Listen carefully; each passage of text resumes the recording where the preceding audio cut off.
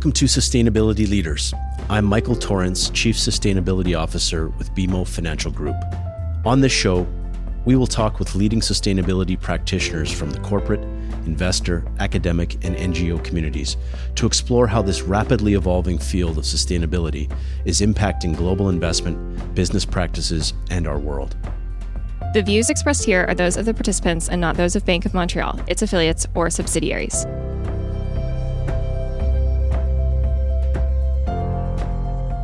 Today's episode is a special one, featuring the CEO of BMO Financial Group, Darryl White, as he addressed the audience at the U.S.-Canada Summit, hosted by BMO and geopolitical risk advisory firm Eurasia Group.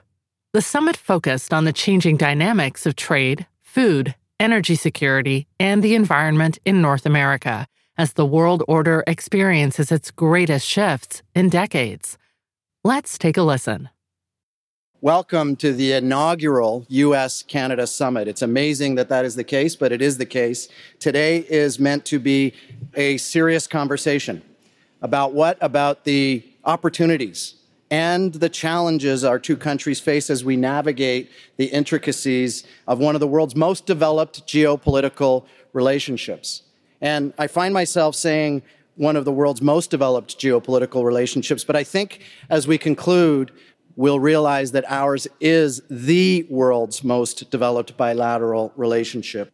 If that's so, and given the scale and the importance, do we have the institutions, the forums in place to afford it all of the attention and all of the nurturing that it deserves?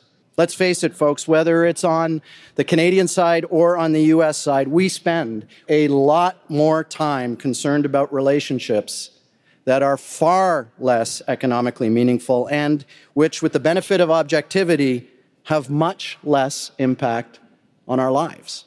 So I believe that's why we're all here today, to begin to address that gap. Because our business, like so many of yours, benefits from a healthy, productive, and growing geopolitical linkage between Canada, the U.S., and our allies. Bank of Montreal, as it was known when it was founded in the spirit of binational cooperation more than 200 years ago, has been thinking cross-border trade since its very first days. Indeed, among our founders were several merchants from New England, backing a then-fledgling bank in Montreal because they wanted to make it easier to do business between the two countries 205 years ago. What a novel concept. It's not a coincidence that the bank's New York City office opened only a year later. That was in 1818, incidentally, years before we opened an office here in Toronto. BMO was the founding member of the Chicago Clearinghouse in the 1860s, which again was entirely natural given the steady movement of grain and other goods between the Midwest and the Port of Montreal. We've been steadily growing our operations in the U.S. ever since, with the 1984 acquisition of the Harris Bank, the 2011 acquisition of the M&I Bank in Milwaukee, and now in 2003, the just completed acquisition of California-based Bank of the West, the largest bank acquisition in Canadian history. All of that has cemented our position as the 8th largest bank in North America, but more importantly, with the most deeply integrated operations across the Canada-U.S. border, like our two countries. Everyone has a vested interest in seeing the relationship between the two countries thrive and prosper, which of course it has, whether people generally know it or not. Ask any person on the street in New York, in New Orleans, or New Mexico, which country is America's single largest trading partner? And I bet you the answer wouldn't be Canada. In fact, 9 times out of 10, I bet you the answer would be China. And I wouldn't blame them. China's global ambitions are daily media fodder, and for good reason.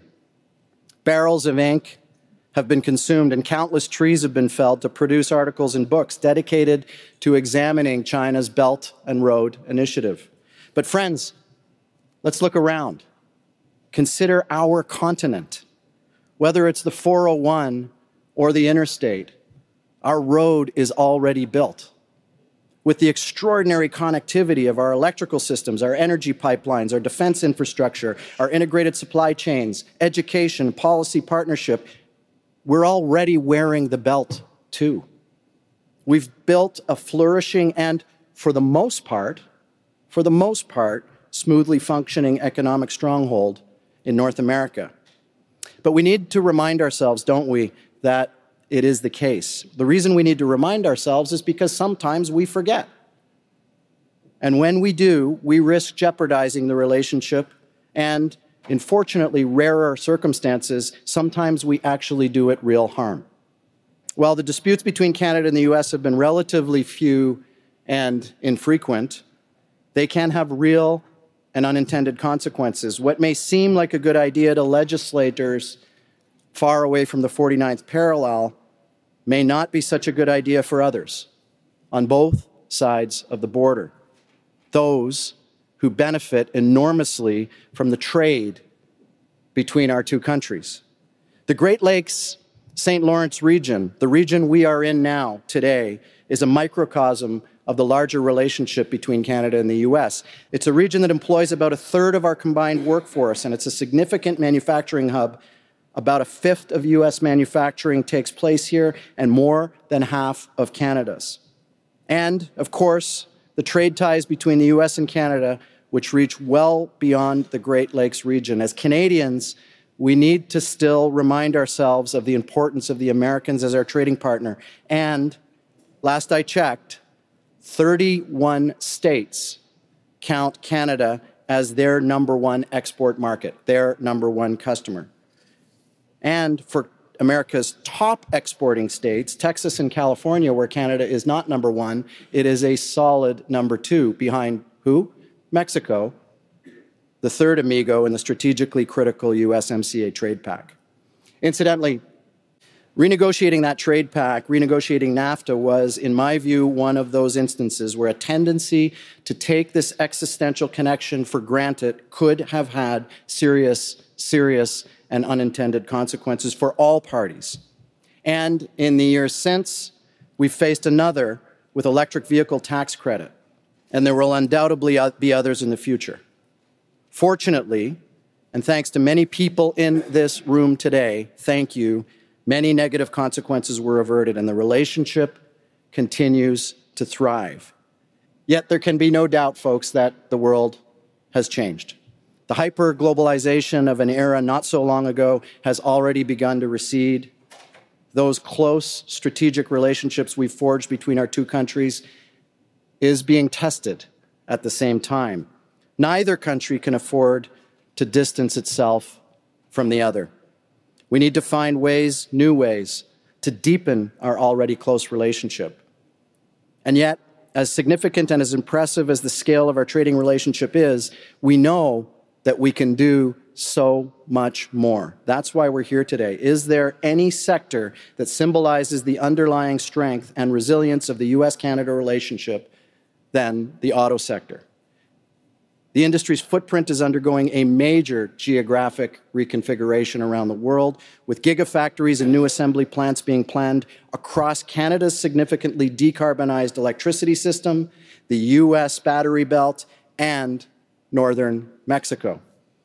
Just last month, Europe's largest automaker, Volkswagen, chose southwestern Ontario for its first North American battery plant, making the largest single investment in Canadian auto history.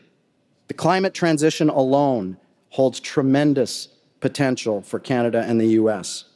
Our respective governments must work together to expedite the development and processing of Canada's critical minerals to benefit the world.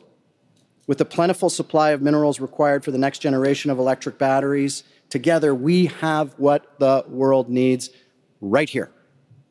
Leaders like everyone in this room think beyond borders. It's why we opened our operations in the United States in 1818. To strengthen our competitive position, Canada and the US must get serious, more serious, about identifying and capitalizing on regional competitive advantages in new ways and leveraging our hard-won free trade agreements, not just the USMCA, all of them. In many cases, governments have done the hard work. and more companies on both sides of the border can now take advantage of the advantage market access that has been secured, the greater the benefits will be for the citizens of North America. But the U.S.-Canada relationship is the big one. That almost seems to be taken for granted between NAFTA cycles and whatever represents the irritants of the day. Ironically, the border blockades last year in Ottawa and on the bridges drew the most intense attention we've ever seen, as I heard from all of our clients, on the sheer volume of cross-border trade. More than the NAFTA negotiations and the tariff disputes over softwood lumber and aluminum. One takeaway from that experience is that people, all of us, not just the experts, the trade specialists, the academics, and the politicians, need to know who the largest customer of American-made and Canadian-made goods and services is. Each other. So, we need more opportunities to discuss the relationships between our two nations, not less. We need to develop more space for that dialogue to take place, and this summit is a modest attempt to start to do just that. Forums like this, we think, can be a third place, a space that's neither home nor office, neutral ground, a place where people can choose to meet and talk on equal terms to learn and share ideas. Let's be honest. Let's be real about the conversation. We have real challenges. Sometimes we need to tackle those wicked problems, the ones that can seem almost impossible to solve. Let's start today. We need more opportunities like this where people interested in this relationship, importers, exporters, and trade perspectives can be brought, and where members of government can engage less formally with business people. On behalf of BMO and everyone here today, thank you.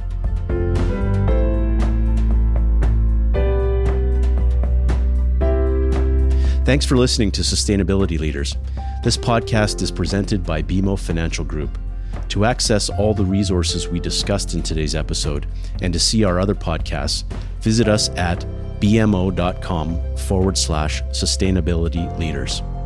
You can listen and subscribe free to our show on Apple Podcasts or your favorite podcast provider, and we'll greatly appreciate a rating and review and any feedback that you might have.